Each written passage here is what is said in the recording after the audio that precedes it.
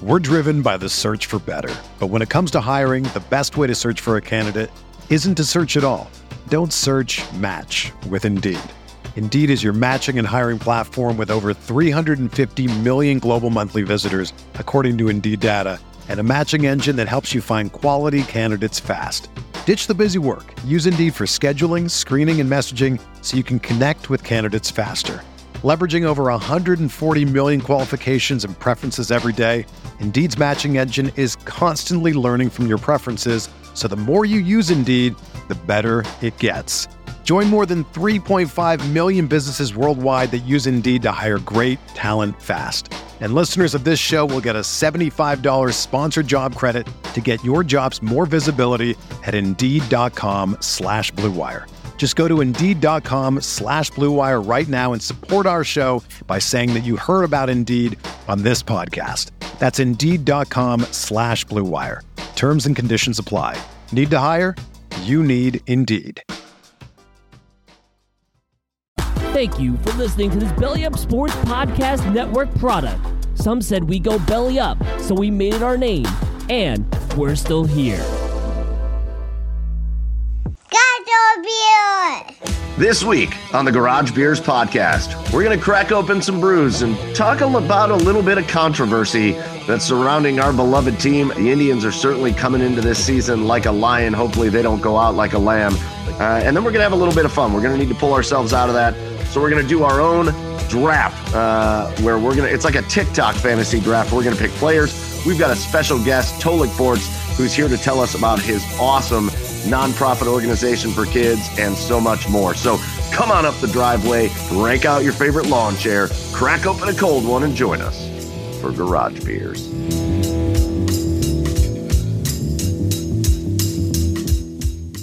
And welcome on in, everybody, to the Garage Beers Podcast, proudly brought to you on the Belly Up Sports Podcast Network. Go follow Belly Up Sports at Belly Up Sports at Belly Up Sports Podcast.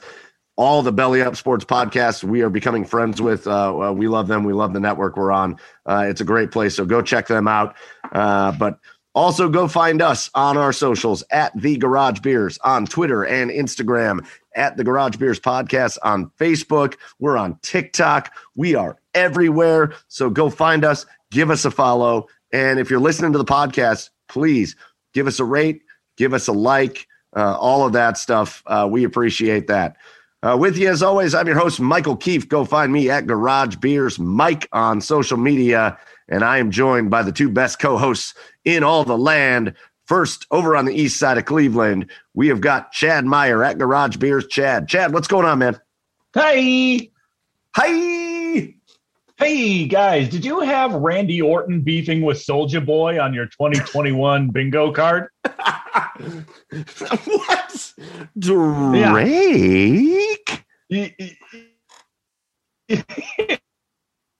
Yeah, Randy Orton and are apparently beefing on Twitter now, and Randy really wants to kick Soulja Boy's ass because Soulja Boy called wrestling fake.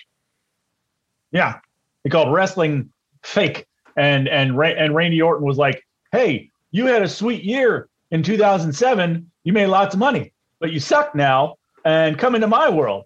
And then Soulja Boy was like, "Do you know who I am?" And he's like, Randy's like, "Yeah, you were big in 2007. You're Soulja Boy. So fuck off." And they're just going back and forth now. So it's I don't know if it's a work for WrestleMania or whatnot, but yeah, they're beefing right now in 2021. I feel like I saw Soulja Boy tweet, because Soulja Boy had the famous, outside of 2007, it was last year or 2 years ago or whatever, when he was talking about Drake, and he was like, Drake. He tweeted that, but he was like, Orton. Yeah. I would love to see Randy Orton beat down Soulja Boy. And if that's any indication of how 2021 is going to go, it's dramatically better than last year. So I'm excited for it. Yeah. So thanks for bringing that to our attention, Chad, over there on the east side. Let's throw it down. Nashville, Tennessee, Joey Whalen at Garage Beers. Joe, what's going on, Joe? How the hell are you? I'm doing great. Thank you for asking. I'm so nervous right now. I am not looking forward to our Garage Beers, and we'll get to that. But it were just the profile of beer that we're having tonight reminds me of a type of food that like instantly makes me gag and like vomit. And I don't know if you guys had it with any other types of food, but I, for some reason, cannot eat a pickle, cannot smell a pickle, cannot taste a pickle without immediately gagging. It's the weirdest thing. I can eat like for instance, like Chick-fil-A has like when they marinate their chicken, it's marinated kind of like in pickle juice and stuff, and it cooks off. And I don't really taste it, but if you gave me like if it was like death or a pickle, it would be a thought. Like we would definitely think about it. Jesus. And so that's what people are coming to the Garage Beers podcast for, Joe. Right. To hear you gag and vomit. Well, stay tuned, folks. I love it. So I think we're just going to get right into it because, you know, I feel like Chad, for all the shit I want to give him all the time, has been the ultimate trooper on this podcast because we've done IPA after IPA after IPA. Stay humble, Chad. Hang on. and Chad has just kind of grinned and bared it, right? And he's had IPAs. He's had IPAs where we forced him to drink IPAs, and he's had IPAs where it was like the last beer in his fridge, and he did it anyways. And so I said, you know what? I think it's about time for my penance here. And I didn't know this about Joe. I didn't know Joe hated these as much as I do. But I sent Chad a text and I said, listen, dude, you've been Mr. Cooperative when it comes to the beers and the IPAs. And so this week on the Garage Beers podcast, here we go with our favorite segment of the week. It's our Garage Beers of the Week. And this week it is going to feature sour beers. Oh boy, are you guys looking for? I see the smiles on your faces already. I love it. I refuse to open mine. I don't want to smell it. I'm going to have one sip. And, you know, if I like it, I will continue drinking it. But I don't want to have a mistakenly opened beer and have to sit here wafting it while we're doing our intro. I feel like I've worked myself into getting kind of excited because I went to like Heinen's and I bought a beer that just this one can was like $6. And I was like, that has to be good. Like, that's got to be like well-made goodness in there. And that's what I'm praying for because I have never had a sour beer that I've enjoyed ever. I'm hoping tonight's the first time. Chad, what about you? Joey and I, you know our feelings on sour beers. I don't know where the hell pickles came from, by the way. I don't know where pickles came from before. We're not drinking pickle beers. It's pretty close. Oh God. But Chad, what are your feelings on sour beers? Honestly, my first ever sour beer that I've ever had was a few weeks back. You know, well, I mean, actually months back when I was still doing the show on the porch when it was nice out. But you know, it was when I got back from vacation. I went to Dogfish Head, and I got their Super Goza beer. Yeah, and that was actually my first ever sour beer. And I didn't mind it. To me, it tasted like lemonade. So this is going to be my second ever sour beer. So we'll find out. I don't know. So you're the one. In general, I did like that first one. So you're the one that's not dreading it. So I'm going to send it to you first to see what your reaction is. Okay. So Chad, lead us off. Sour beer, Garage Beers of the Week. What's your sour of the week? No, I'm not even saying that. I have to backtrack. We're not doing sours of the week. That makes it sound like we're doing it again. And I don't know if I can handle that. What is your sour garage beer of the week?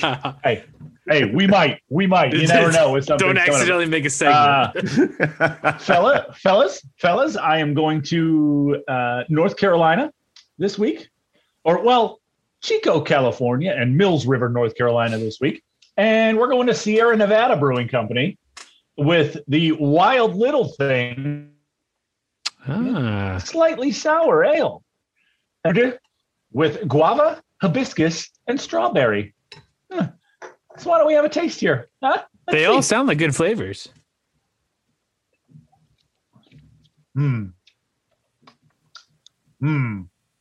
What's the verdict? That is better than any IPA in the history of ever made IPAs. I hate you. That is so good. It is delicious. Oh no. This is better than any IPA. Best. You know what? Best. This is better than Treehouse Brewing Company. I am going to punch you. The next time I see you, I'm punching you in your little baby groin. That's good. Does Treehouse have Listen, sours? I had to. I'm sure they do. I'm sure they do have sours, but I had to. All right, I had to. Huh? Don't sully Treehouse by I just just being saw like, I'm sure they do. No, they don't. What? I just saw them advertise like a cheesecake something sour, didn't they? Like you were like, and I even saw your comment on it. You're like, oh, please just ship it to me. Can you just ship it to me, please? In that exact tone. I hate your guts. Yeah. But I'm glad you like your beer. God, I love you though. Well, you know what? I don't hate your guts. It's just I kind of hate your guts. That's all. All right. So Chad enjoys. Where was it from? California and North Carolina. See, sours are so weird. They have to like ferment across the country before they get to you. Sierra Nevada Brewing Company. Sierra Nevada. All right. So a good brewing company, Sierra Nevada. So that's Chad's sour of the week. Joe, you know what? I'm going to go because I feel like. Wait, can we not? Nevada or Nevada? It's probably Nevada. Chad? I say Nevada. I say Nevada too. Yeah. Sorry, I don't know. That might be where I want to nitpick at. Yeah, we're gonna have to check that. Okay. Crack research team. The crack research team opens iPhone, Google. Okay. I'm gonna go next because I feel like Joe could have just a ridiculous reaction to what's about to happen to him. So I went to Heinen's and I was looking at a bunch of these sours and I picked just like the most expensive ones I could find because, again, I don't know why I equate that with it's going to be good. So I found this one. It's from a place called The Brewing Project, and project is spelled Projekt, The Brewing Great Project. Start. It's out of Eau Claire, Wisconsin. So I'm going back-to-back weeks with Wisconsin beers. And this is called the Smoofy. The Smoofy. This is very highly rated on the Untapped app. It is the Smoofy Sour. It is a sour ale with blueberry, mandarin orange, and vanilla. So I have cracked it. I have poured it. It's as purple as my skin. Wow. So that's exciting. That is dark. That looks like a smoothie. I think that's the play on it. So I'm going to taste it. Here we go. Oh, God, please don't hate this. It's like it's got shit at the bottom of it. Oh. Guys. Don't do it. Guys. Don't do it. Yeah. Don't do Guys. it. Yeah, do it. Give it to me. This Give it to me. Is amazing. No. Guys. Guys. Oh my God. No. Hold on. First of all, time out. You guys said it looked like a smoothie. It is the texture of a smoothie. It is as thick as it looks. Geez. But it also I just need to get a tastes like a puke smoothie. bucket. It tastes It just tastes like a smoothie. like a smoothie. Oh my God. I don't know. My voice is getting high because I've never had one of these that I like. And now I got to try to make sure there's alcohol in this because what if I miss? Yeah, there's alcohol in it. I don't know how much. Guys, it's delicious. My God. The Brewing Project, this Smoofy beer, it's not a beer. It's not a beer. It's an alcoholic smoothie, and it gets like a 5 out of 5. It is incredible. Wow. It's incredible. Dude. Guys, Okay. I'm so excited. Wow. All right. I've hit a winner, Joe. I've hit a winner. Listen. Now let's send it down. Hold on. Two things. Go ahead, Chad. Okay. 2 things. Update. It's Nevada, not Nevada. Apparently, native Nevadians get upset if you call it Nevada. That's according to the Google machine. And second thing, Mike, how old are you, man? I noticed the whole glasses lift thing when you're like trying to see the can. What's going on? Like, No, you know what? For those who can't see, Michael, when looking at to see if the beer had alcohol, pulls his glasses down real low. Like he's got what you got. One, I might be a librarian. I might want to be a librarian one day. Two, these are those blue light glasses. I don't need glasses. I can see well, but they also cause like a glare on things. They're great. If you sit at a computer all day, you should be wearing these. They are great, but I couldn't see through the glare of the glasses. So shut up. All right. Shut up. I love you. All right. I love you. Okay, Joe. Now we're at the part where I am so excited. I loved my sour beer. It's amazing. Yeah. But Joe said that the thought of drinking a sour beer makes him want to gag and throw up. Yeah. And so it's time. Joe, what is your garage beer of the week? Oh, man. To preface, I actually opened up a Christmas sale and I have a full cup of water here. And that's how much I've been dreading this. Like I've been prepared. And okay, so I went to the store. I tried to get a brewery that I knew I liked other beers from. So I have Avondale Brewing out of Birmingham, Alabama, which I've had on the show a couple weeks ago. I went to the store to try to pick it up and I was like, hey, can I just buy one of these? Because I don't want a 6-pack in my fridge. I'm not going to like this beer, and it's going to sit in there until I can get someone over after COVID to drink it. So it's called the Sour Posh, P-A-S-H, Pash. Okay. I think it's Posh. Posh sounds like a beer Sour word. Pash? Sour Posh? Pash? Okay. Sour Posh. And it says beer, but then it says passion fruit sour ale. So it's Pash. Pash. So here you go. Here we go. Oh, boy. Oh, my God. Oh, boy. Has notes of things that I will hate. Drink it. Here we go.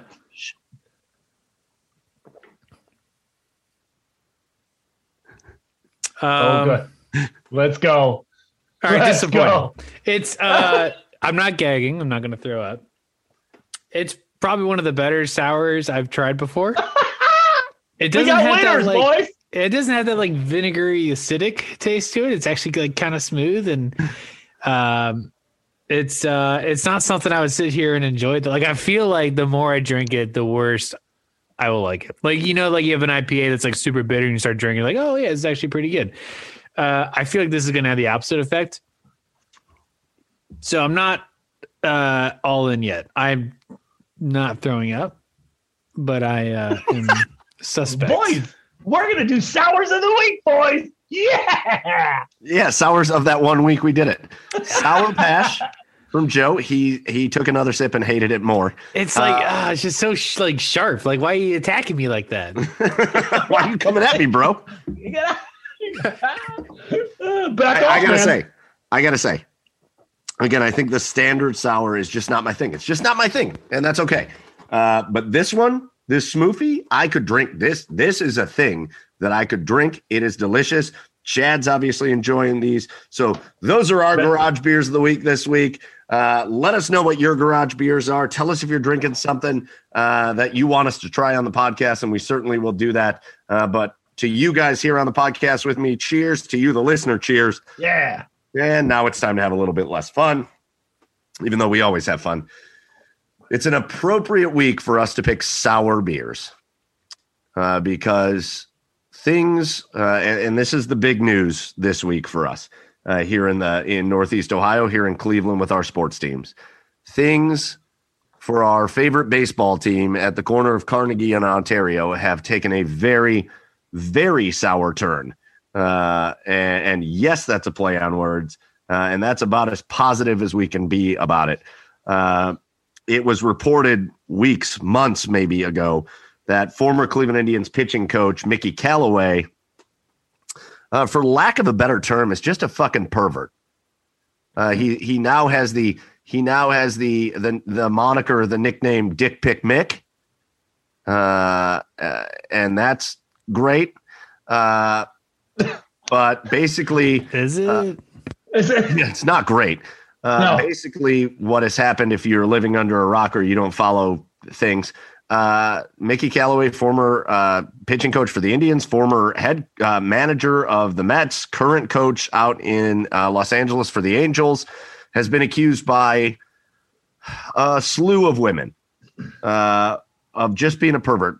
Women that range from players' wives to reporters to journalists to just basically just women in general. Mickey Callaway was essentially a predator. And there's no real better way to put that. He was the king of unsolicited dick pics. We've had this conversation on this podcast. Quit sending your penis to people that don't want to see your penis. Nobody has ever unsuspectingly got a picture of a penis and been like, sweet, glad I got that. Nobody likes that. But essentially between that and between trying to like solicit sex and kind of force women into things they don't want, Mickey Callaway has been accused of a lot of terrible things. A lot of those things come with receipts. There are pictures of either the text or of weird naked Mickey Callaway. And here's what came out this week. The Indians knew about it. The Cleveland Indians knew about it, starting with Terry Francona and the front office. The Cleveland Indians knew what Mickey Callaway was up to, and nothing ever came of it.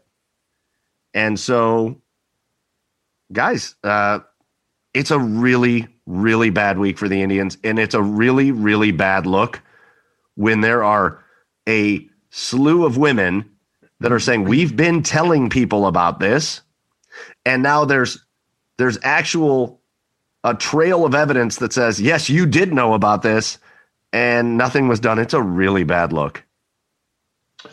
Yeah, very bad. Especially in an organization that was supposedly well known. I mean, I don't want to totally, slander anybody's character, but the Indians were known as one of the more high character organizations, between Antonetti, Chernoff, and Francona, and they were just known as great guys, but and they still are. I mean, I don't want to say they're terrible guys, but they were obviously 1,000,000% wrong for sitting on this information and doing nothing about it.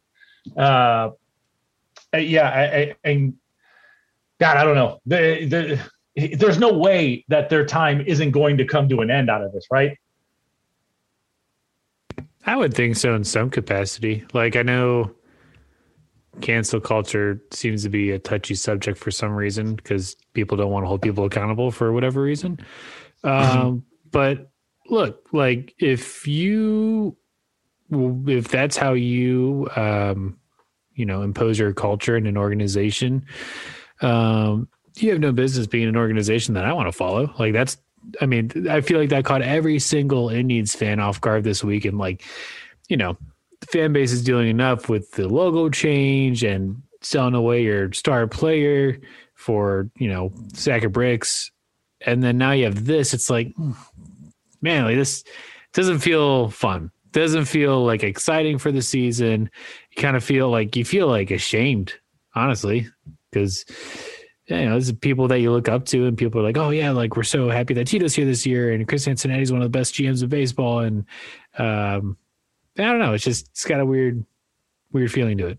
Well, and here's the thing, with this Cleveland Indians team, under the current leadership and especially the ownership, and it starts there with the Dolans and Paul Dolan, we've come to expect disappointment there. And even though in some previous years they've expanded and had some decent payrolls, the disappointment going into this year where you made the playoffs last year, you still have got young guys on the team and you still can contend.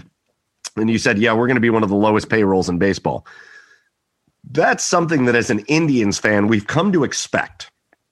And so the disappointment of having to overcome our owner getting in the way of our team's success is something that we've come to expect. However, Here's what we haven't come to expect. And I think this is why it's taking so many people off guard. And it's so shocking to people. All we've talked about for years is, despite of this lousy ownership, this owner who isn't in it to win, he's in it to try to make some money. And that's the truth about what the Dolans are doing with the Indians. In spite of them, you've got Chernoff and Antonetti, and you've got Tito, and you've got this front office group and this managerial group and these coaching staff that has and the scouting department that has figured out a way to make this team fun and competitive in spite of the fact that they have the biggest hurdle in front of them, in that their owner doesn't care whether they win or lose. And all of a sudden, all of those people that we have talked up and revered for years and years and years, all of a sudden it's like, wait, you guys were kind of perfect. You were doing everything right. You said, okay, we're going to have shitty payroll. We're going to put good people on the field. We're going to put a good team on the field despite of it. And it felt like everything was always done the right way. And now all of a sudden, you've got these reports that you knew this was going on. Right. And you tried to sweep it under the rug because what? Because you felt Mickey Callaway was a good pitching coach. And having him around for your pitchers and for winning baseball games was more important than holding him accountable for flashing his wiener at people that didn't want to see it. Yeah, and so, everybody that we've held in such high regard is now knocked completely off the pedestal. Yeah, 100%. And baseball is one of the ultimate, like, good old boys networks. Like, it's one of the ultimate, like, bro code type of sports. And, you know, in today's society, that's more of these things are just going to come to light. So, taking a long, hard look at yourself and becoming more accountable and holding more people accountable is going to become one of the most important things in a society to turn it, to make it, I guess, to make this more of a positive, positive society. I mean, you said it more eloquently than I ever could, Mike. Well, yeah, obviously. Yeah. I mean, that's why you take the lead on this show. But I think you get what I'm trying to say. It's just so disappointing. And I don't want to be, I always find myself, and I don't know how you guys are, I always find myself walking this fine line because I'm not the most reactionary person in the world. Like, when something happens, I don't find myself reacting real hard one way or another. No, I kind of find myself just kind of in the middle. And sometimes people view that as good, and sometimes people view it as bad. So I don't want to be so reactionary. Like, do I think Terry Francona is like, am I ready to demonize Terry Francona? No. Am I ready to demonize the front office or the other coaches or anybody that knew what was going on with Mickey Callaway? No. Mickey Callaway is the dickhead. Yeah. And make no mistake about it. Men love doing that shit. Not all men. This is not an all men thing. But that's a thing. The dick pics and shit, all you got to do is scroll the internet for a minute and, like, you'll type one thing in and all of a sudden there's like a dick. And you're like, why did that person post that there? It's a weird thing. You just shotgun them out like resumes after college. Eventually something's going to stick. Somebody's going to like this gross thing hanging from my body. So I'm not, Mickey Callaway is the one that was harassing women. Mickey Callaway is the one that was abused, like in a mental way. I don't mean abusing as in like hitting, but abusing women especially in a sexual fashion. Mickey Callaway is the bad one here. Yeah. So I don't want to go too far. Terry Francona, that we know of, wasn't doing that. Right. And Chernoff and Antonetti, those guys weren't doing that. So where's that line? When you guys hear about that, it's a totally different situation. But kind of the most famous thing of this generation, at least when it comes to this, is the Joe Paterno, Jerry Sandusky thing, right? Yeah. Where Jerry Sandusky was the monster. Yeah. He was the one abusing kids. Yeah. But Joe Paterno was vilified. Is it right that Joe Paterno is vilified? Is there an element of Terry Francona that deserves that? Absolutely. Yeah, I think so. 100%. Go ahead, Joe. Yeah. You don't get to have someone on your staff that you hire for, who he's around for, like 3 years or so? Yeah, I don't know how long. Couple years. Yeah, but years. Yeah. You don't get to have someone on your staff like that know that something like that is going on and not do anything about it. And to boot, when they leave for a new job, you give them a resounding recommendation. Like, I don't know if it's maybe too difficult to do something in the moment when you know something like that's going on, but like you have to do something. Like you can't just sit there and then count down the days till that comes out and that story breaks and then be like, oh, I'm so sorry now. He wouldn't have been sorry if nobody found out. Yeah. That's exactly what I was going to say. And I walk that same line you do, Mike. Like I do end up in the middle. I'm not very reactionary. I kind of wait until all the details come out. And then, I make my judgments. But yeah, I mean, if again, like I said earlier, if he knew about this all along and sat on this, then he does deserve to be vilified a little bit because, I don't know, that's kind of being an accessory to a crime. So I think there is part of it that deserves. He deserves to be vilified. Let me ask you guys this, though. Now, I mean, I guess this is kind of playing devil's advocate a little bit. If you put yourself in Terry Francona's shoes, for a moment, or Joe Paterno's shoes for a moment, with all the pressure that is put on you as a coach, and do you think that decision is as easy as it is because of how much you got to protect? You're trying. I mean, and again, it's very easy for us to say, yeah, obviously I would say that. Yeah, obviously I would say something or hold Mickey Callaway accountable. But do you think it's a little like how tough of a line that is to walk because you are trying to protect your programs? There's definitely a line. And there's probably a right way to address and resolve the issue. But here's what you're dealing with. You're dealing with like something that you can handle internally, something that if you do handle and you're upfront about, then like you can be revered as a hero and like someone that's proactive against sexual violence and harassment. Instead, you chose not to do that. So by choosing not to do that, you're automatically a villain.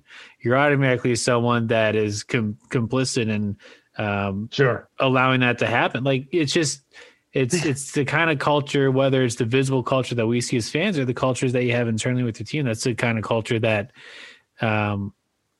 you are promoting in your organization. And unfortunately for Tito and Chris Antonetti, it's not a good one. Guys, think about where we're at. Think about what we're talking about. Think about the fact that we're talking about a culture where you feel pressured to cover that up a little bit, to not be forthcoming. And frankly, we're talking about a culture where even if the proper steps were taken, and let's say Mickey Callaway was fired from the Indians when he should have been, they probably wouldn't have said why. Right. And then think about the fact that here's what should happen. The minute they found out about it, the very second they found out that Mickey Callaway is acting in a predatory nature towards women in a sexually explicit way, in an unsolicited way, they should have fired his ass that minute. And then in the press conference, they should have said why. Yeah. That's the culture we're in. Yeah. We're in a culture where even if they did fire him, they would have been like, oh, we've got some differences with Mickey Callaway and it's just not working out and blah, blah, blah. What are we talking about? Right. They should not only should they fire him, they should fire him and say, oh, we fired him because he's sending dick pics to girls that don't want it. And because we have female reporters and journalists that cover this baseball team. Yeah. That are in our locker room after every game trying to talk to our players and our coaches to do their jobs, they aren't safe and they don't feel safe because here's what Mickey Callaway is doing. That's what should happen. And frankly, that should be the easiest decision anybody ever makes, is to fire him and say why. And it's not. Yeah. And it's awful. Yeah. And I don't know. I guess I asked that. I want to make it clear. I asked that question not out of like trying to defend. Oh, for sure. The fact that Francona covered it up. Sure. How dare you try to have conversation on this podcast? Right. I was saying, I guess the thought going through my head is like, is that coming out and saying stuff from the head coach, from the leaders, as easy as it may seem? And to me, like, I guess in the sports culture, it doesn't seem as easy. If I put myself in like a Terry Francona or a Joe Paterno shoes. I don't think it's easy, but it floors me. Like, it seems like almost every like facet of entertainment, anything that's like, has viewership, has had some type of like a major like sport, like baseball or NFL or the news or reality TV, like some aspect of entertainment has had this huge thing. And it's incredible that like none of them have learned from each other. Right. Like, what do you think is going to happen? Oh, yeah. Well, and here's the thing, right? Totally. All these decisions get made thinking about what's the implication on our organization? What's that going to, like, the decision is, if we fire Mickey Callaway and say it's because he's a sexual predator, what's that going to look like for the Indians? And they're fantastic. Like, oh, we employed a sexual predator. What's that going to look like for us? No, you hold a press conference and say, we want Mickey Callaway to get the help he needs, but we certainly are not going to employ him here. Here's why he is gone. We wish him nothing but the best. We will do what we can to help him get over his problem or fix himself, but he certainly isn't going to coach here anymore. What's the reception there? The reception isn't going to be, oh my God, oh, bless you. God bless. Jesus. Thank you. The reception isn't going to be, can you believe the Indians employed a sexual predator? The reaction is going to be, wow, the minute they found out, they did the right thing, got rid of him. What a great job they did. And instead, here you are, years after Mickey Callaway's ever even been here, and now it's coming back to bite you in the ass because you never did the right thing. Because you never did the right thing. Right. Yikes. Right. Yikes. Crazy. Yikes. Crazy. And it's crazy. Here's what's hard. Do any of us dislike Terry Francona? Nope. Well, like, No. Without this, leave this out. Without this, no. Yeah. Would any of us, without this, would any of us want to see Terry Francona leave the Indians? No. Without this, I would be cool if the Indians came out and said, listen, we just signed Terry Francona to a lifetime contract. He can coach here for as long as he wants. I'd have been totally cool with that. Totally cool with that. How about Mike Chernoff or Chris Antonetti? Anybody dislike those guys? Nope. No. They can stay here as long as they freaking want. They're doing great. And now, head should roll. Bye. Yeah. Oh, 100%. Head should roll. Don't let the door hit you on the way out. The thing that gets me, again, I talked about these poor women that cover this team. Talented women that, whether it's nationally or locally, cover this team that didn't feel safe because of Mickey fucking Callaway. Yeah. It's fucked up. But the real one is the players' wives that have spoken out. Yeah. He made his own players. So again, why should heads roll? Because Terry Francona, you didn't do something and your players' wives felt uncomfortable about it. Right. You made your own players' wives have to suffer through something. Right. Because you didn't do something about it. It was cowardly. It was cowardly. And so then the next thing comes out. And then Terry Francona's son, what's his first name? Why am I blanking on that? Nick Francona. Nick Francona comes out and he writes a piece. He writes a little one-pager that says, this isn't surprising. We all knew about this. My dad knew. The Indians knew. We all knew about this. It was brought to our attention. It was brought to their attention. We used to talk about it, and nobody did anything. And he said it's a Major League Baseball thing too. Like Nick got fired from the Dodgers. Nick got fired from the Dodgers for the same thing. right? Yeah, for kind of speaking out about it, and they just kind of let him go. It's this is a deep, deep problem. And this is something that, unfortunately, there are things you can cover up. When two players get in a fight in the locker room and you don't really want to make a big story out of it, you can cover it up. When there's an argument between coaches and GMs and owners and all that, and you don't want to make a big story out of it, you can cover it up. But when you're covering up something like this, something that is so detrimental to the people's lives that have been affected by it. Yeah. Yeah. There's no coming back. There's no coming back. And frankly, before we get off this topic, because we're going to uplift this podcast, we're going to have a little bit of fun. But frankly, one of the worst things now is the Indians' lack of addressing this. Oh yeah. Mm-hmm. I don't know that I've seen anything.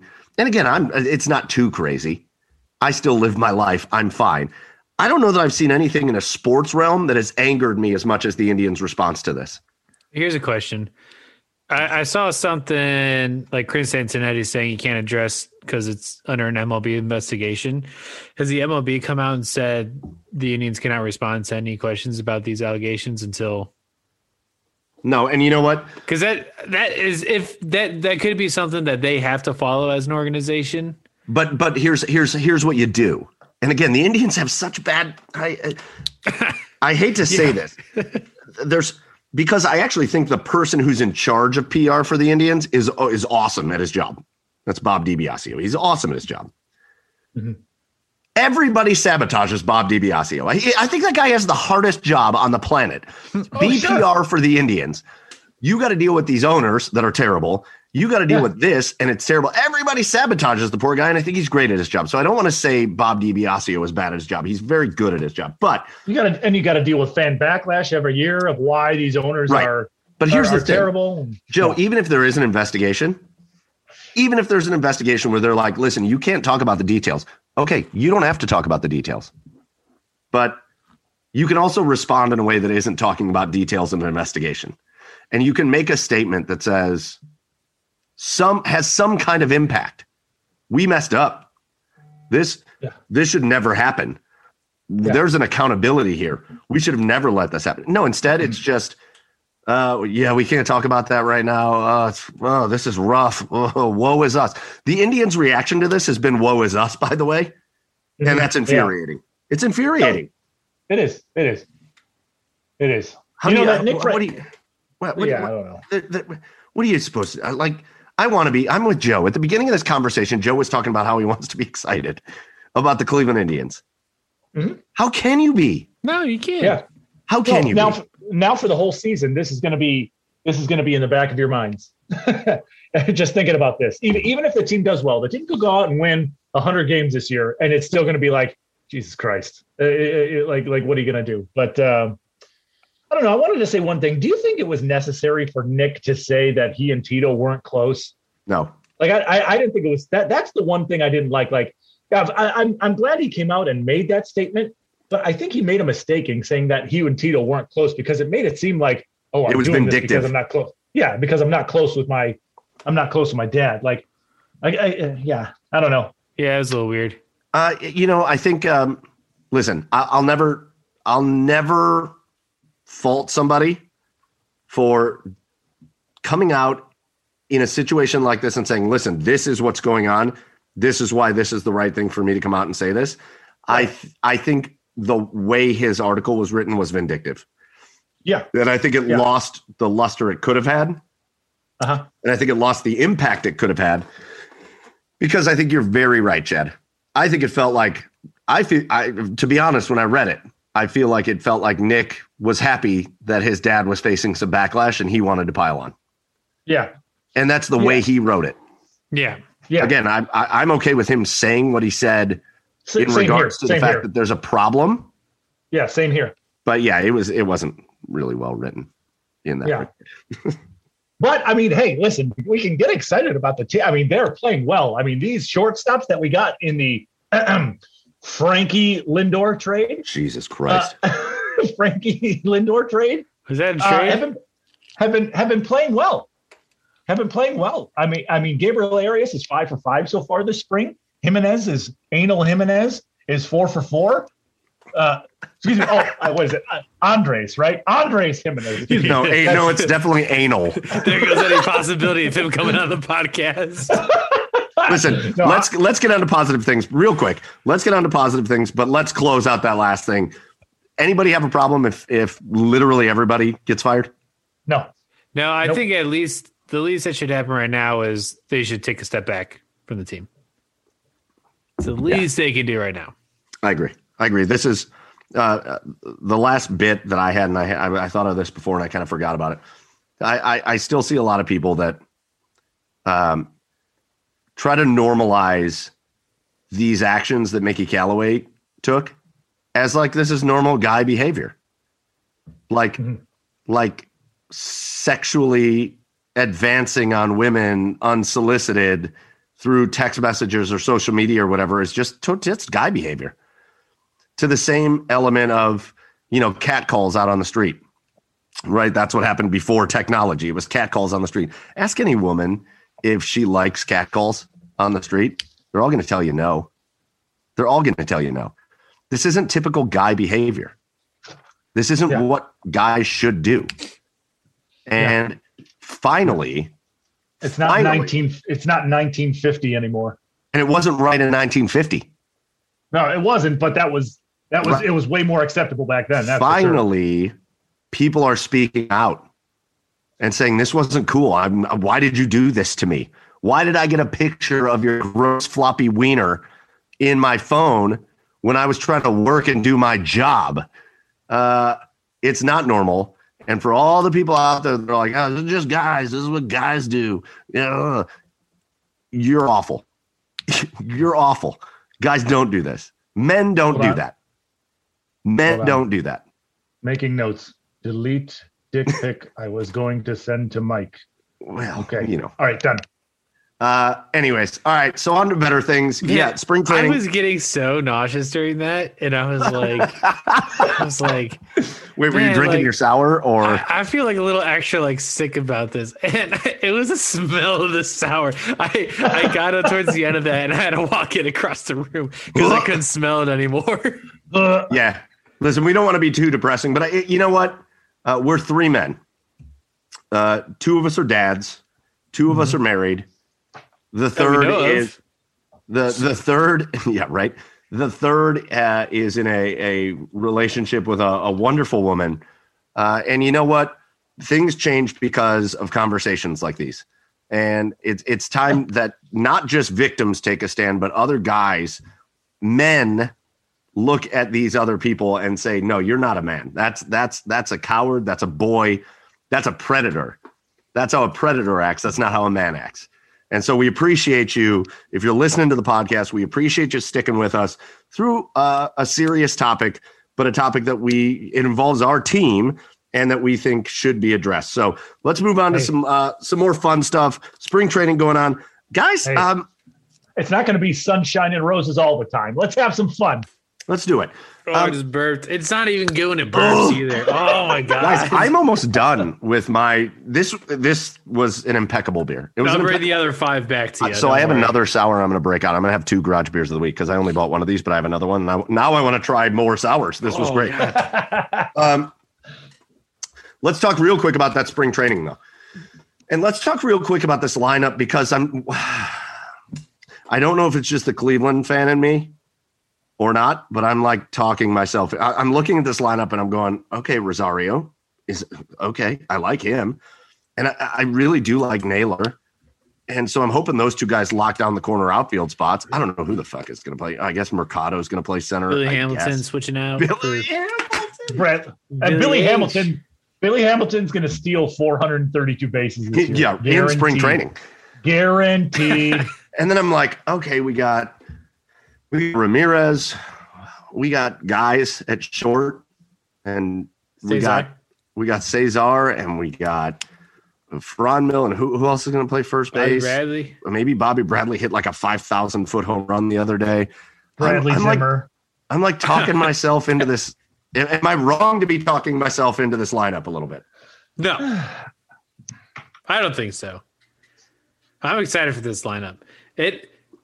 I felt like after Frankie was dealt, kind of just like the general wind got taken out of us, and it's like, it sucks. But you get Eddie Rosario, who's like a pretty decent average hitter. At the worst, he's going to have a really decent average and get on base. He'll probably be hitting top 5 in the lineup.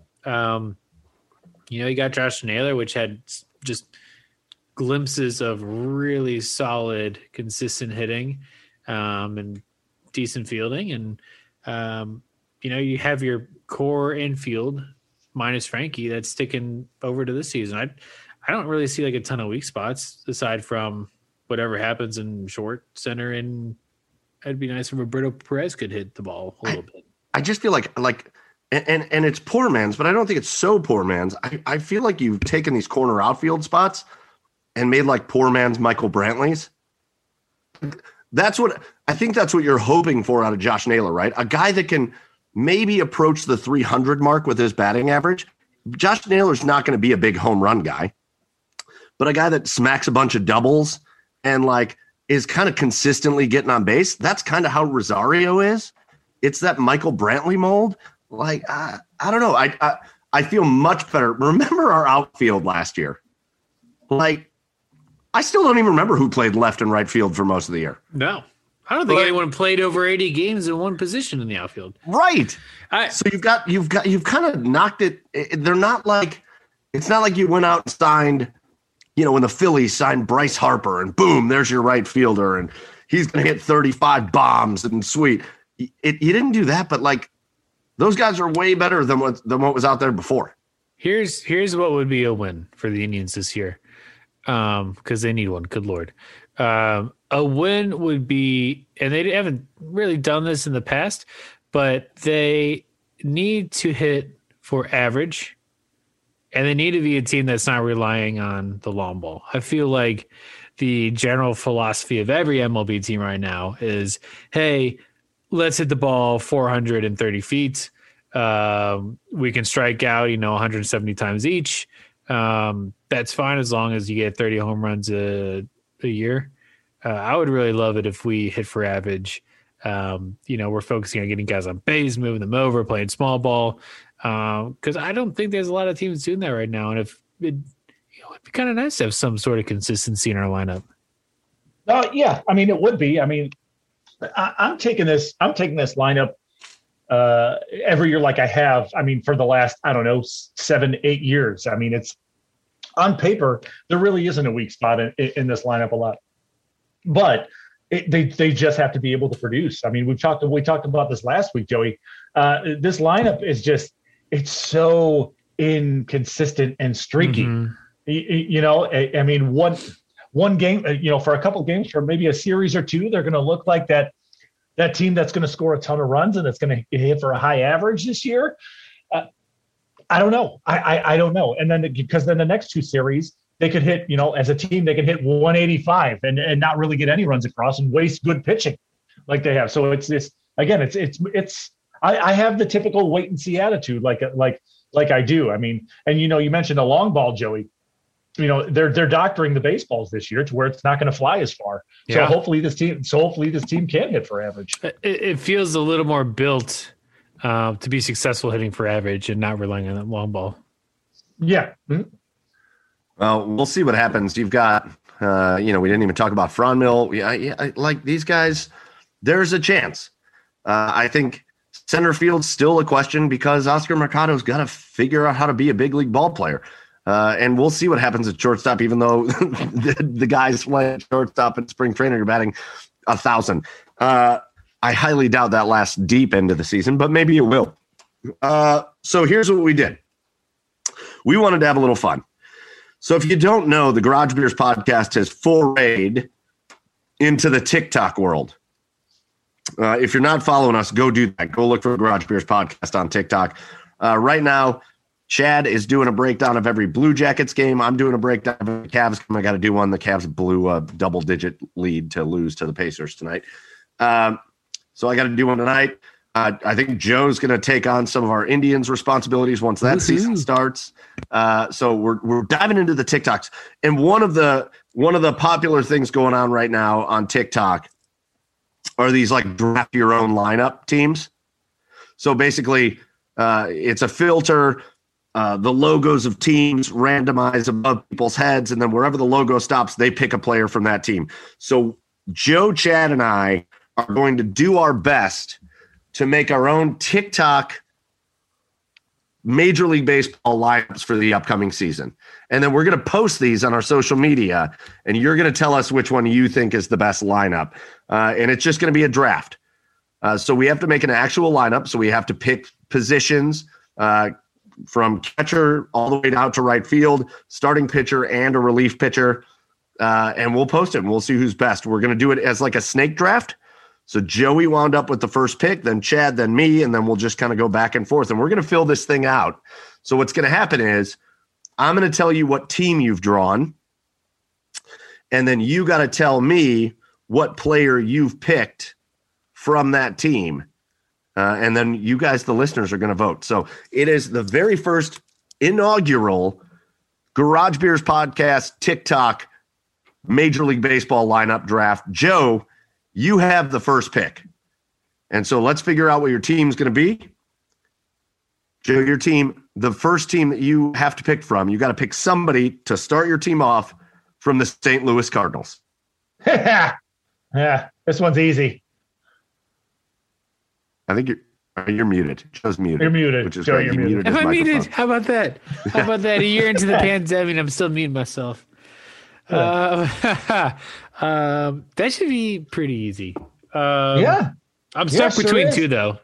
Who's it going to be? Okay. First pick of the draft. I think we're going to go Paulie Goldschmidt, first base. Oh, Goldie.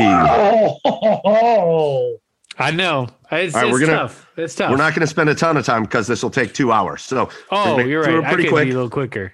So Goldie is the first pick. Paul Yeah. Goldschmidt, first base for Joey from the Cardinals. All right, Chad, your first team is the Seattle Mariners.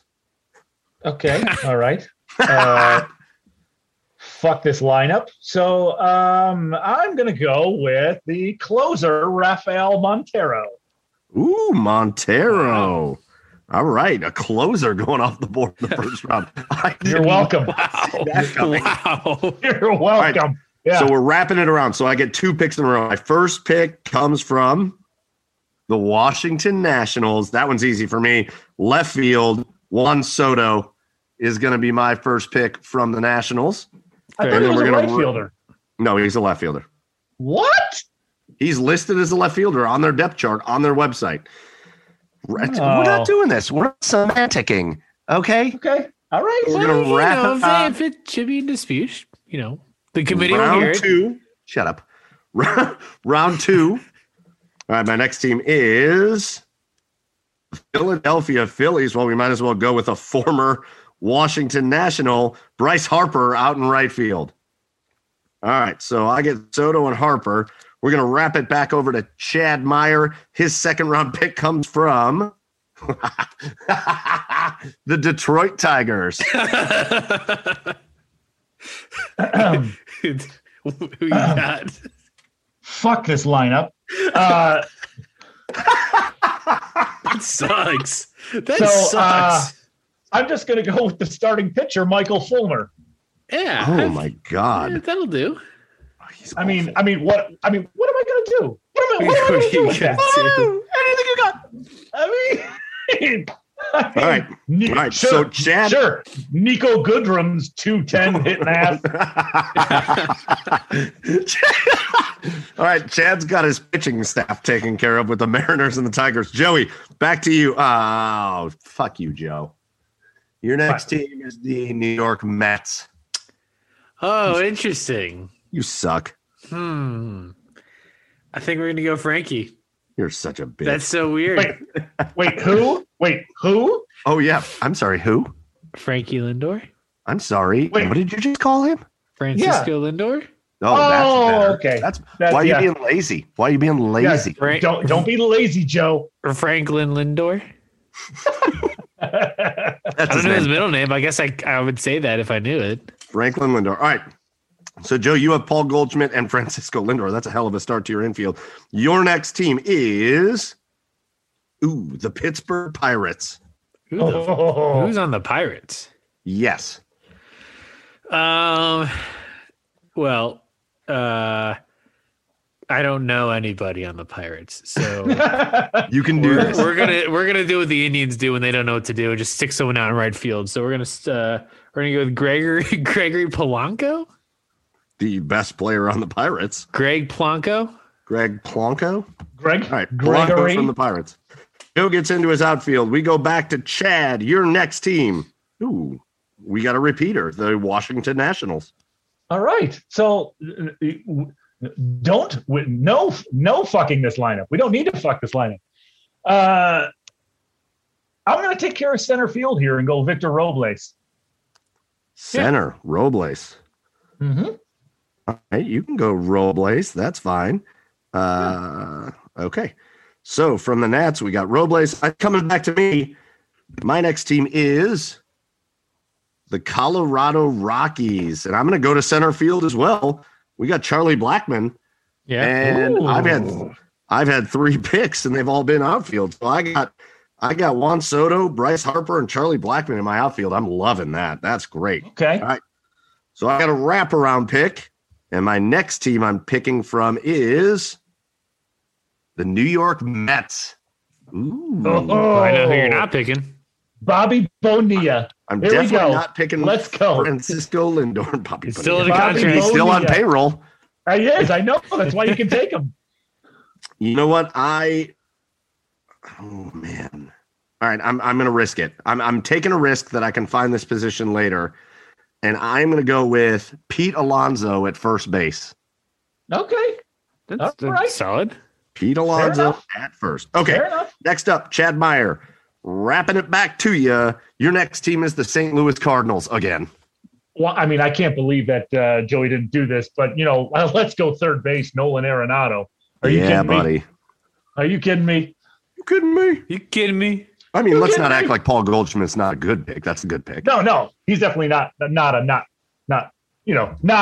good pick. Jesus Christ. But either way, Not. if he would have picked Arenado, you'd have picked Goldschmidt here, right? It's 1-2. It's those are good picks. Yeah, but of course I'm gonna make I'm gonna talk shit. Talk some shit. Talk some shit. Yeah. All right, I Joey, will. back to you. Your next team is the Oakland A's. Well, there's my third baseman, Matt Chapman. Ooh, Chappie. There we go. There we That's a hell go. of an infield we got going right now. Heck yeah, you got Paul Goldschmidt, Francisco Lindor, and Matt Chapman on the infield. Shit. All right. Wrapping it back to Joey, your next team, the Toronto Blue Jays. Oh, Heyo. we could keep it former Oakland, and we can go Marcus Semien at second base. I can't believe you just made that pick. Wow. Yeah. Wow. That was a Well, I surprising. can't pick shortstop. That's a Bobichet's surprise gone. I pick. can't pick third base. Vlad Jr. is third base. Who else, right. who else do they got? Springer Springer. at second Springer. base. Yeah, George Springer in the I guess outfield. But Springer. no, it's I cool. don't You want can't to pick have it. Springer, though. You already picked Simeon. You can't just take his name. You can't go up to the podium and announce his name and then be like, never mind. Yeah. Trevor Seaman. Trevor Could you Seaman. imagine? Chad, we're coming back to you. Oh, you bitch. Chad with the Bronx Bombers, the New York Yankees. Ooh, let's go. Jay Bruce. Second base. Let's go second baseman, DJ LeMahieu. LeMahieu. Is it weird to either one of you guys? Like, we'll take a minute on LeMahieu. Is it weird to either one of you guys that, like, did you ever think he was going to be, like, the best player on the Yankees? Hell no. No. Like, what? Hell no. Where did this guy come from? Yeah, Colorado. Well, fair. Yes, Colorado it was. Just weird. Very weird. Very weird. All right, back to me. My next team is the Pittsburgh Pirates because everything hates me. Everything He's hates left. me. God, yeah, you took Polanco, and I already have an outfield. So, all right, I guess I have to hide this player because I have nowhere else to go. Second base, we're going to go Adam Frazier. because he's a decent player. He's a sounds, decent player. sounds like one you had to look up. Adam Frazier. I believe it's Fraser. It's Frazier. Frazier. All right, my next pick. Oh wow, really? Pirates to Royals. Ooh, Oh, boy. Royals got Oh, boy. Royals. Good for you. Good for you. Good for you. I would like to have my second baseman back because I do like Whit Merrifield, although he only hits 1,000 against the Indians. I guess I'm going to go with catcher, Salvador Perez. I love Salvador Perez. He will be my catcher. All right. Back to Chad. Royals, real quick. Royals, low key, got like a pretty decent lineup. I mean, very decent. Like, they're going to win more games than they did last year. Maybe, but they also got a lot of guys that are gonna get on base like 21% of the time. Yeah. They might hit 30 bombs, but 21% of the time they're going to be on base. Anyways, Chad's last team he got to pick from was the Yankees, so why not just keep front running the Los Angeles Dodgers? Jeez. Boys, I think I got the best middle of the order out of the three of us here. I'm going to go Mookie Betts, right field. Ooh, what a pick. I love Mookie. Yeah. I want you to know that you just got Mookie Betts in the 6th round. Yeah. Get jealous, everybody. Get jealous. Get jealous. Yeah, your pitching staff still sucks, and they were your first 2 picks. It's gonna be like the '90s Indians, like decent pitching, but like I'm gonna score like 100 runs. Yeah. All right, Joey, you get the San Francisco Giants. Buster Posey? Yeah, that should have been easy. You don't have a catcher. I don't know. I don't think I know anyone else on the Giants. That should have been easy. All right. So Buster Posey and your infield's done, Joe. Your next team you get to pick from, the Philadelphia Phillies.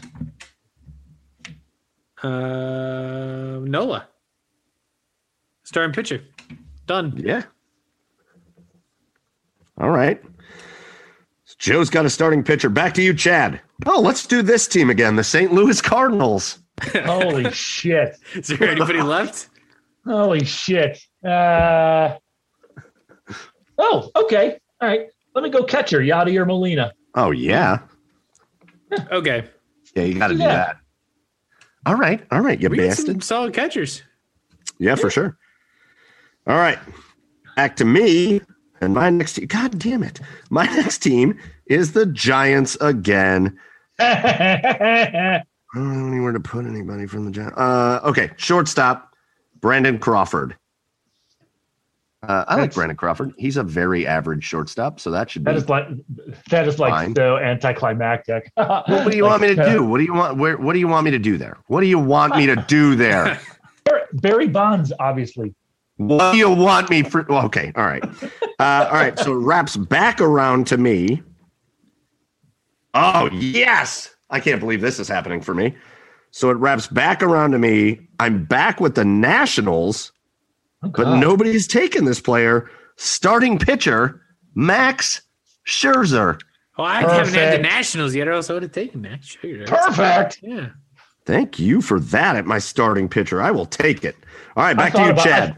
I thought about that in my original Nationals pick, but I couldn't, in good conscience, take any hitters from the Mariners or the Tigers.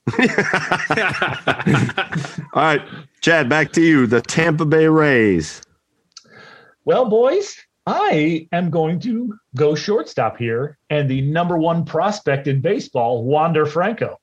Ah, nice.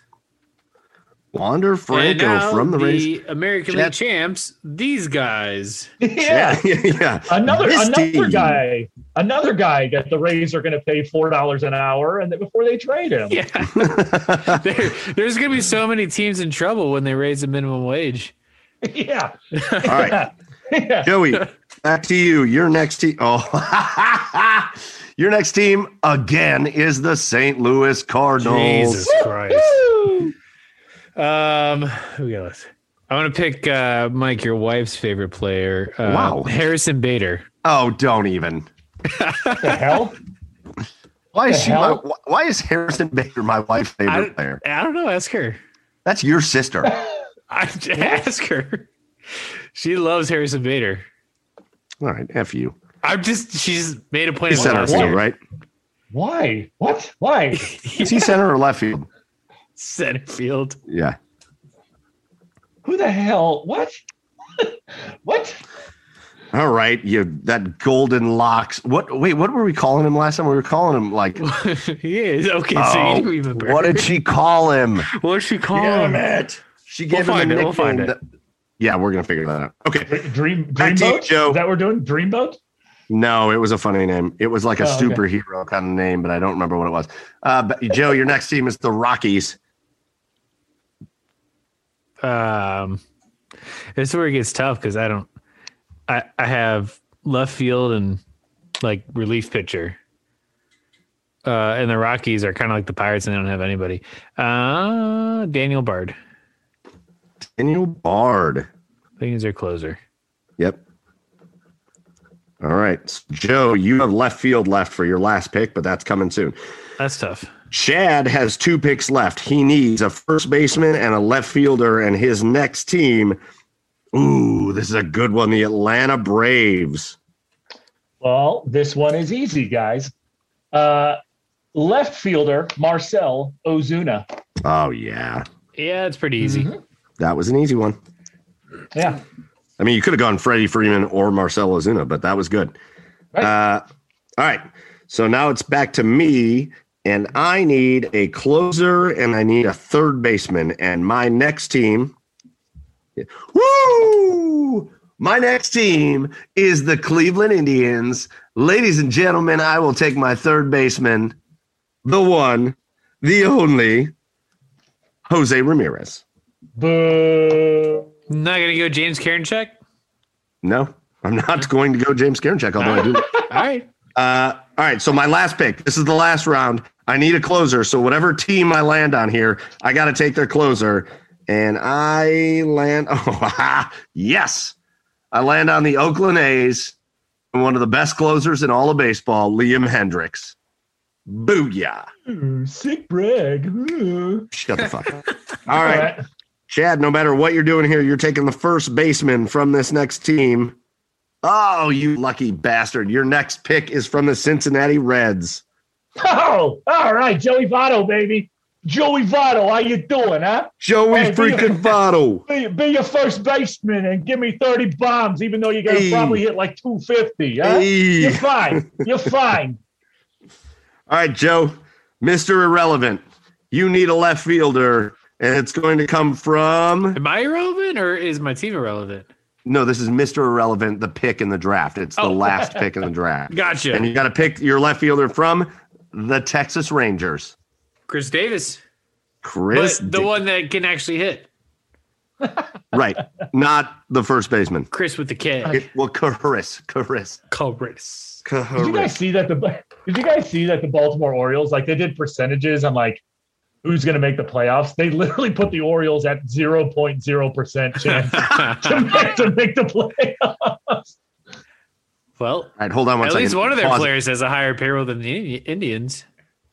All right. So let's break down the rosters. And again, we'll post this on our social media. You vote. Tell us who had the best team. Let's start with Joey. He had the first pick. And we're just going to start at catcher and go all the way down. At catcher, Buster Posey, Paul Goldschmidt at first base, Trevor Siemian at second base, Matt Chapman at third base, Frankie Lindor at shortstop, Chris Davis with a K in left field, the Herculean god himself, Harrison Bader in center field. And he's got Gregory Polanco? Yeah, that's it. Yeah. In right field. That guy. Aaron Nola as the starting pitcher and Daniel Bard as the relief pitcher. A pretty good team there, Joe. It's a pretty good team. All right, Chad. Best lineup of the three of us. Yadier Molina at catcher. Joey freaking Votto at first. How you DJ doing? LeMahieu at second. Nolan Arenado at third. Wander Franco at short. That's a weak link, but he could be great. That's a good infield, though. Marcelo Ozuna in left. Victor Robles in center. Mookie Betts in right. Michael Fulmer at starting pitcher. And what's Montero's first name? Raphael. Oh, yeah, Rafi That guy. Montero as That your guy. closer. I love your pitching team. I staff- can't believe you passed on Freddie Freeman, though. Your Listen, pitching listen. staff is overly atrocious. Listen, Fulmer is going to give up 6 runs a game, but my lineup is going to score 7. We're I don't good. know, man. That team looks like a first round exit in the playoffs to me. No, whoa, no. Wow. It's the 90s. It's like a first round exit when your pitching the, staff can't stop anybody. It's the 90s Indians. We're going to lose in the World Series. Oh, yeah. All right. And then there's my team. Salvador Perez at catcher. Pete Alonso at first base. Adam Frazier at second base because Pirates. It's Jose Frazier. Ramirez at third base. You don't want to boo him? Chad, you bitch. Boo. Oh, pass on that one. Brandon Crawford at short. Juan Soto in left. Charlie Blackmon in center. Bryce Harper in right. And then a killer pitching staff. Max Scherzer as your starter and Liam Hendricks from the A's as your closer. Again, we'll post it, but I'm feeling good about my team there. I feel good about it. Should we do 4 more teams and figure out a rotation? Yes, we should. Let's do a whole starting rotation. Oh, we also have to do our prospect team, so AAA, AA. Okay, Yeah. Chad, who is your middle reliever? My middle reliever is Andrew Miller. Brian Shaw. Yeah, Brian Shaw. I only need one If pitcher you in my have one middle bullpen. reliever on a team that's going to be doing like 300 innings this season, it's got to be Brian Shaw. Listen, I only need one pitcher in my bullpen. His name's Brian Shaw. Thanks a bunch. All right. Yeah. So that was a little bit of fun after some serious conversation with the Indians, but that's a good time. If you're not on TikTok, go do the download it and pick your favorite team. Let us know who you think won our contest here tonight. So we're going to switch gears here. We've got a cool segment here, and we've got a guy that reached out to us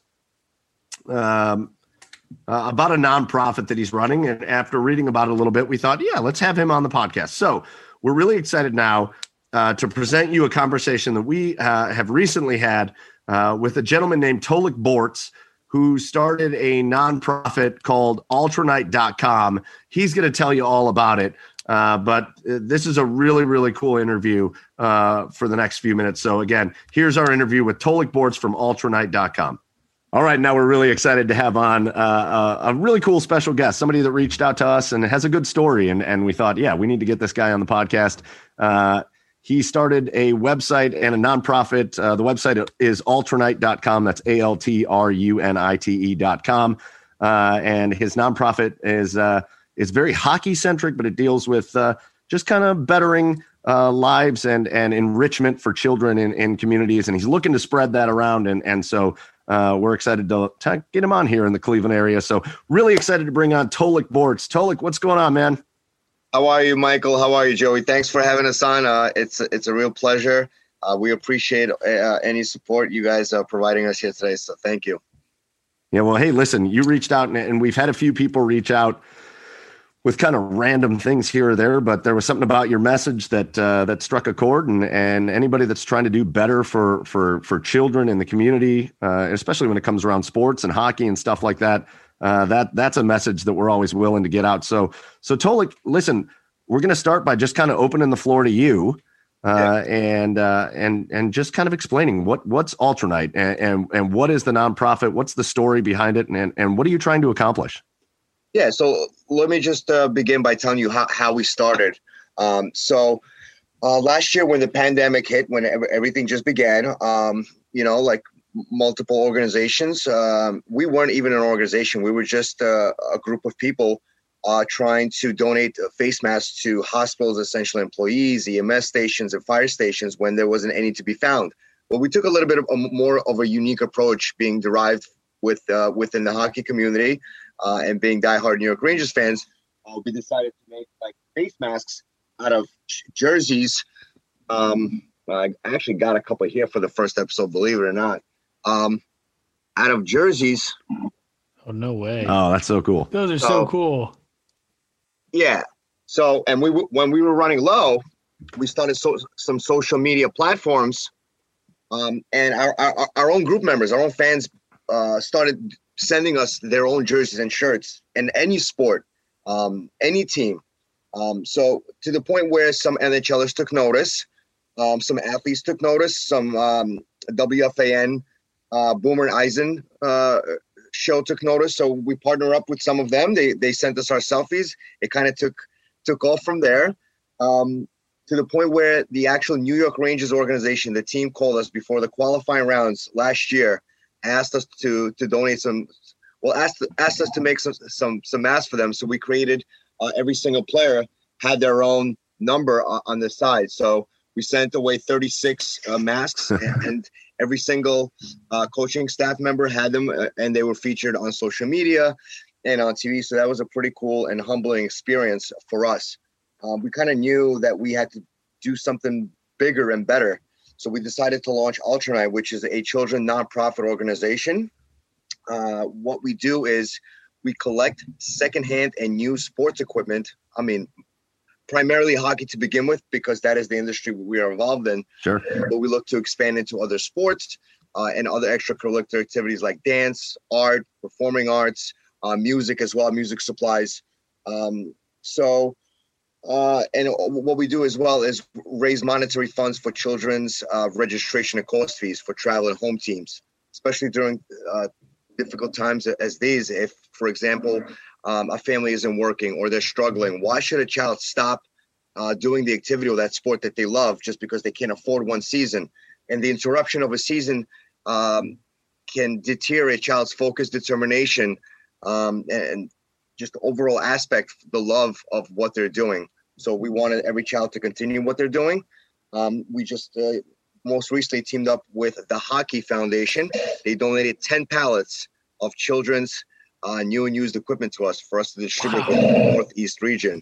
Man. So we're hoping Ohio would be one of the organizations or families, if anyone's listening, we have that opportunity to donate to. So whatever comes in, comes right back out. So that's how we started. And that's kind of what we're doing now. We're looking to expand our awareness, to tell individuals our story and our mission, and to become that mainstream industry leader organization to help those families that are in need. That's great. And I think that hits a really key point that you mentioned too, which is, families that are struggling through the pandemic. A lot of schools nowadays, it's tough to get into sports because you got to pay to play, you got to pay for the gear, and hockey in particular is incredibly expensive to get into. I mean, it's got to be crippling, I imagine, for families that just want to have their kids have fun and be part of that social aspect and that team aspect of being involved in sports. So that's absolutely fantastic work. Yeah, and thank you. Yeah, I mean, discipline and teamwork for a child, whether it's our beloved sport or another, I think it teaches a child that important characteristic while they grow up, whether they stay within that sport or decide to be a business individual or an artist, whatever it may be. I think extracurricular activity teach you to work together as a team. So for us, we can personally relate. So for us to keep a child involved and engaged is quite important to us. So totally, one of the more fascinating things when it comes to this stuff, and the things I think, I love to hear about, and I'm sure everybody listening loves to hear about, where'd this come from? Where'd this idea come from? What was it? What is it about you? What is it about the people you're doing this with that where'd this originate from? I mean, like I said a little earlier, because we can personally relate, my family and I immigrated to this country from St. Petersburg, Russia, at the fall of the Iron Curtain of communism in 1992. I was 8 years old. I mean, I didn't have any equipment. I love this sport. I love the New York Rangers. I watched them hoist the Stanley Cup only 2 years after I immigrated. So you kind of, as a little kid, you feel like they want it for you, but not to have any, even some of the roller equipment to play in the schoolyards. I mean, it was upsetting. I remember even back in the day, my parents couldn't afford a stick. I mean, we used to make a blocker and a glove out of like a baseball glove we found, or a blocker out of styrofoam. We made our own equipment, but nonetheless, to play on the ice, forget about it. So we personally relate. So we had a guy in our community. He's a police officer. He runs a rink in Brooklyn, and he took us off the streets pretty much as teenagers, put us on a team, and taught us the core skills. So my brother and I were the founders along with my wife. So we kind of took that personally, and we decided to pay it forward now that we have that opportunity. We have this stepping stone. We have that block that we can attain to. So, yeah, I mean, it's it's all personal and delivered right back into the community. So, Ultranite, by the way, right here. Oh, nice. In the Rangers logo. Yeah, we decided obviously to incorporate a little bit from there. It's derived from the word altruist or altruism, an individual or a group of people unselfishly concerned for the welfare of others. The knight at the end is derived from Brooklynites, the neighbors or community individuals extending their hands. So we kind of took two words and put it together, and Ultranite was born. And it pertains not just to, like I said, just to our team or our sport. It's for the for the children within the community that want to, that families want their children to become those leaders within their community, to have something of their life. I mean, these kids are going to be, that's our next era. These are the people that are going to be our executives, our teachers, our firefighters. So, we want them to be involved and to be on a good path. Again, we're talking to Tolic Boards, Ultranite.com, ALTRUNITE.com. Got to make sure I'm spelling that right. Absolutely. Telling us a little bit about this really cool nonprofit that he's got going and the way that it started and your story, that's such an awesome selling point to the story. And, just your background, it makes so much sense as to why you're doing this and why it connects with you. So again, obviously, we want to help you as far as connecting around. And the easiest way to do that is, straight from you, tell people how can people get involved with this? What are you looking for?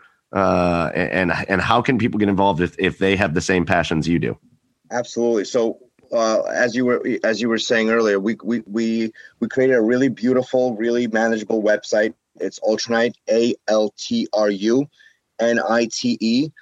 We created a donate button, a form telling us of our most recent partner. We've partnered up with Adam Graves. We've had support from Mark Messier. And like I said, we've associated ourselves with the New York Rangers organization. You can write us on the website or email us or contact us on any social media platform. We're on Facebook, Twitter, and Instagram at Ultranite, or you can reach me with that name that's on the screen, Tolic Boards. We're looking right now for donors, partners, and sponsors for our not-for-profit to continue with our efforts. I mean, picking up these 10 pallets, which, by the way, against my wife's wishes, is in my 2-car garage at the moment. So if you can imagine what 10 pallets of boxes of equipment is inside of my garage, the storage, truck rental, gas, employees, which we don't have at the moment, help us with these things. Just partners to help us with funding. We're looking as well for families and facilities that would like us to donate this equipment to, which we have at the moment, which we'll be more than happy to distribute. But like I said, the support of a small or big business or a family or another nonprofit or another facility would be absolutely fantastic for us to continue with our efforts.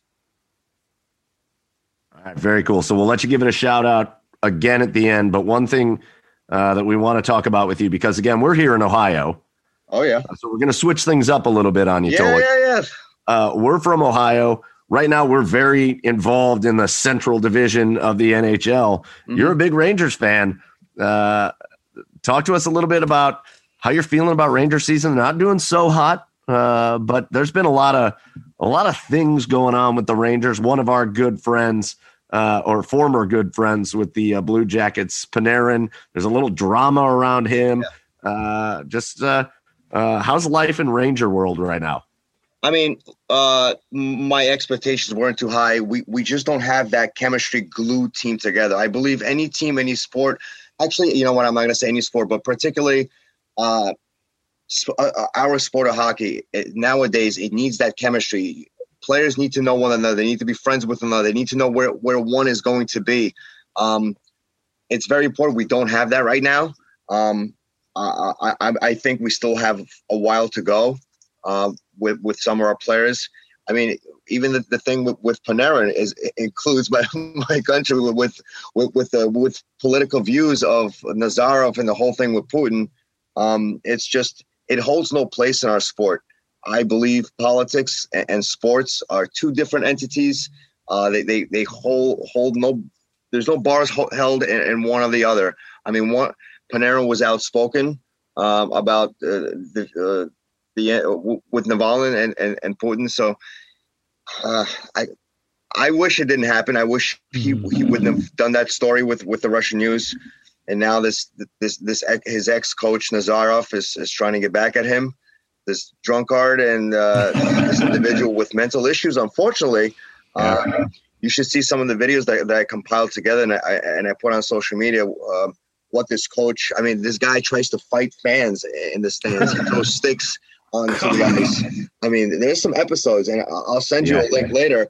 You could check out on Tolik Boards at Facebook, and I put a bunch of videos together to show you who this guy is that's accusing Panarin. But that's a whole different story.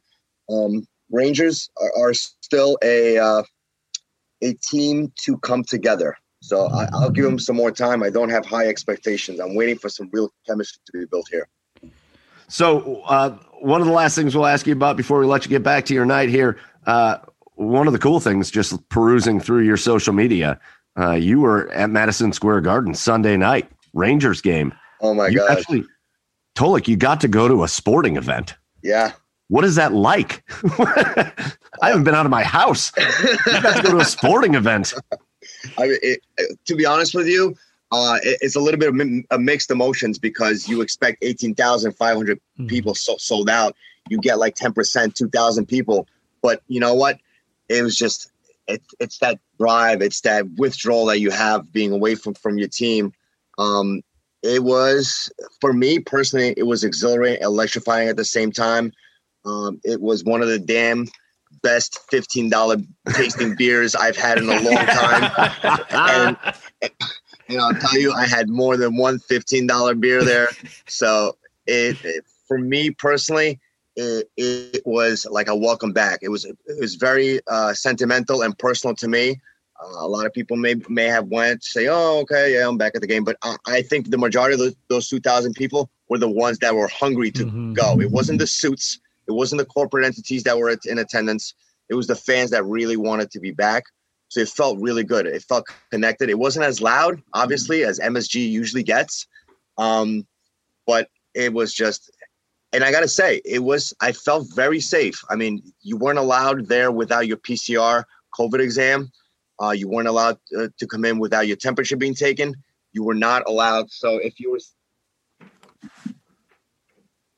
were sitting like this, maybe if you're drinking a beer, which we were, yes. As soon as you put that cup down, ushers are just hawk-eyeing you. Everyone. Yeah. They either tell you, pick it right up, or they'll come up to you, and they've come up to us 2 or 3 times and said, "Hey, guys, keep your masks on. I know it's a pain in the butt, but you got to keep them on." So for me, being within this industry, I understand.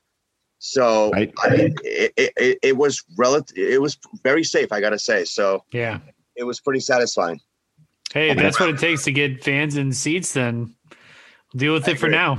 Yeah, I agree. Yeah. All right, last question. Tolik, who wins the Stanley Cup this year? Oh, boy. I'm putting you on the spot. Yeah. I don't know. Our sport is so unpredictable nowadays. I mean, the 8th seed can win the spot. And the first place can be, eliminated. No one's asked me this question as of yet. I don't know. I'm going to say the Rangers. I mean, An incredible comeback for the ages. I'm so superstitious that I've never, check this out. I've never bet against or for my team, money or no money. Mm-hmm. I've never played fantasy hockey ever. And anytime there was any kind of boxes or any of that kind of stuff, and people would ask me, "Hey, who's going to win?" I would say Rangers. I mean, because it's just that's crazy superstition that we have going on. I mean, if they don't, they don't. But I got to say, you don't want to be the reason that they lose it. No, just in case, you don't want to be that one reason. All right, man. Tolik Boards, what a great story. Thank you for sharing a little bit about your personal life coming over to this country and how that inspired you to start doing what you're doing now. If you want to find out more, alternite.com, ALTRUNITE.com. Go follow Tolik Bortz on Twitter at Alternite. And you can find them on Facebook as well, all over the place. They got some masks. They got all things going on there. A cool website. Tolik, thank you so much for joining us tonight. And good luck to you and your Rangers, man. Thank you so much, boys. I really appreciate your time and providing us a platform to spread our awareness. I really thank you from the bottom of our hearts. Thank you. And again, if you want more information on Alternite, go to alternite.com, ALTRUNITE.com. Our thanks go to Tolik Bortz. We had a great time. What a story about immigrating over from Russia, not having the money to afford sports equipment for his beloved hockey. And now he's trying to make a difference in the world so other kids don't have to go through what he went through. Tolik Bortz, thank you so much for joining us. Go follow him on Twitter at Alternite, ALTRUNITE. So, guys, we've had a good time. We've talked sour beers. We've talked some serious chat about the Indians. We've drafted some teams. We've talked a little bit of hockey. And so I think it's just time to wrap it up. So as we do every week, we're going to wrap up this episode of the Garage Beers podcast with our 3 cheers of the week. We're going to send it around the horn, and each of us are going to talk about our cheer of the week. I think I'm up to start it this week. And so my cheer of the week, something really cool that happened to a friend of ours, a former guest of the podcast, and a guy that's going through some crazy stuff in his life. Indians writer, Indians reporter, Matt Lodi. And we all know he's been on the show with us. We know the journey Matt's undergoing to battle cancer, him and his beautiful wife and their dog and their families all involved with that. Well, something really cool happened with Matt Lodi this week. And you might have seen it because it was on the news. It was all over the place. Matt Lodi got a personal video sent to him, about a 2.5-minute video from the one and only The Rock, Dwayne The Rock Johnson. Matt Lodi is a big wrestling fan. Again, an Indians writer.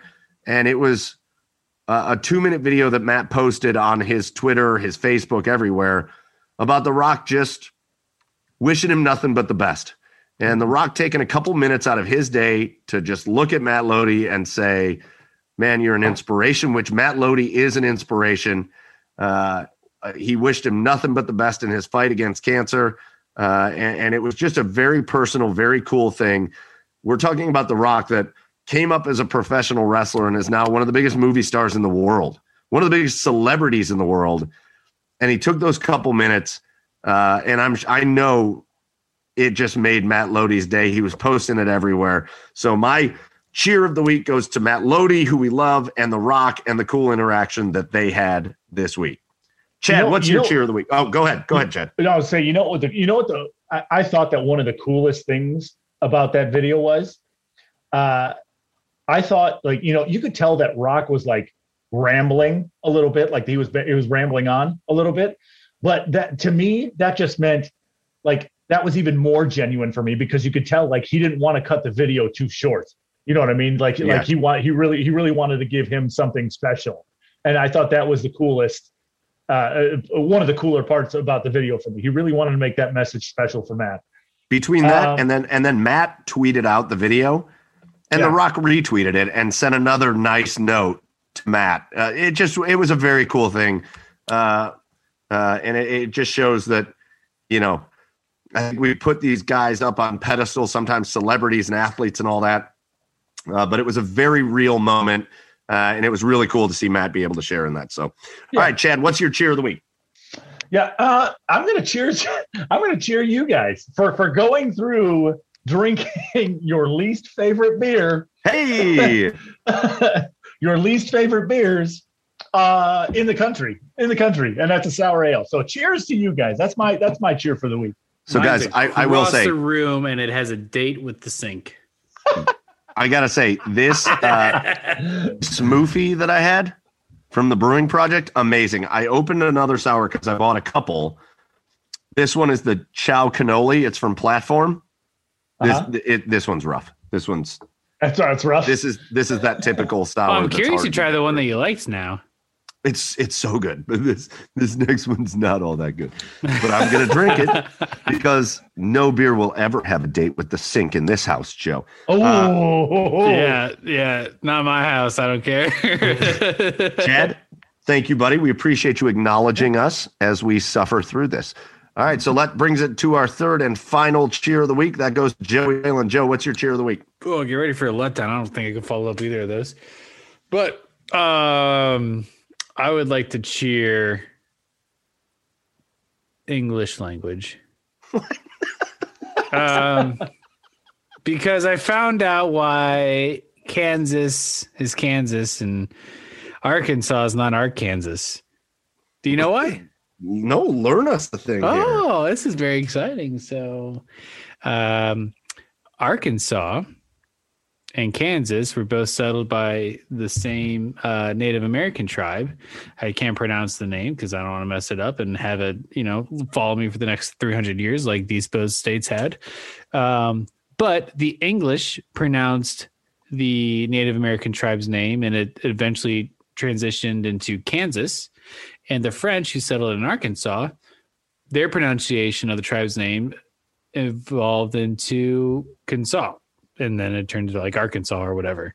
So the French made Arkansas, the English made Kansas, and the people in Arkansas were like, "Hey, should we change this?" And they're like, "Nah, we're like kind of too deep into it now." And that's like kind of that like happened like kind of recently. So there you go. How about that, dude? Cheers to learning. Cheers to learning. Cheers to learning. The puppy who lost its way. Pretty much. Get your ass out there and you find that fucking dog. But the puppy, that was a revolution. Oh, it's Brian, not Brain? Oh, shit, I've been saying that for 20 years. Nip High football rules. All right, boys, those are our cheers of the week. Share with us if you guys have any cheers out there. We want to know your garage beers of the week. We want to know who you think had the best baseball lineup this week. And we want to know if you have any special cheers of the week, anything special that's happened in your life that you want to share, let us know. We'll retweet it out. We'll bring it up on the podcast as well. But I think that's going to do it for us, guys. Special thanks goes out to Tolik Bortz again from Ultranight.com at Ultranight on Twitter with his great story. We appreciated him joining us. And cheers to you guys. For Joey down there in Nashville at Garage Beers, Joe. For Chad over there on the east side of Cleveland at Garage Beers, Chad. I am Michael Keefe at Garage Beers. Mike, go follow the show at The Garage Beers on Twitter, Instagram. Find us on TikTok. Find us on Facebook. Find us everywhere. But that's going to do it for us. Until next week, cheers, everybody.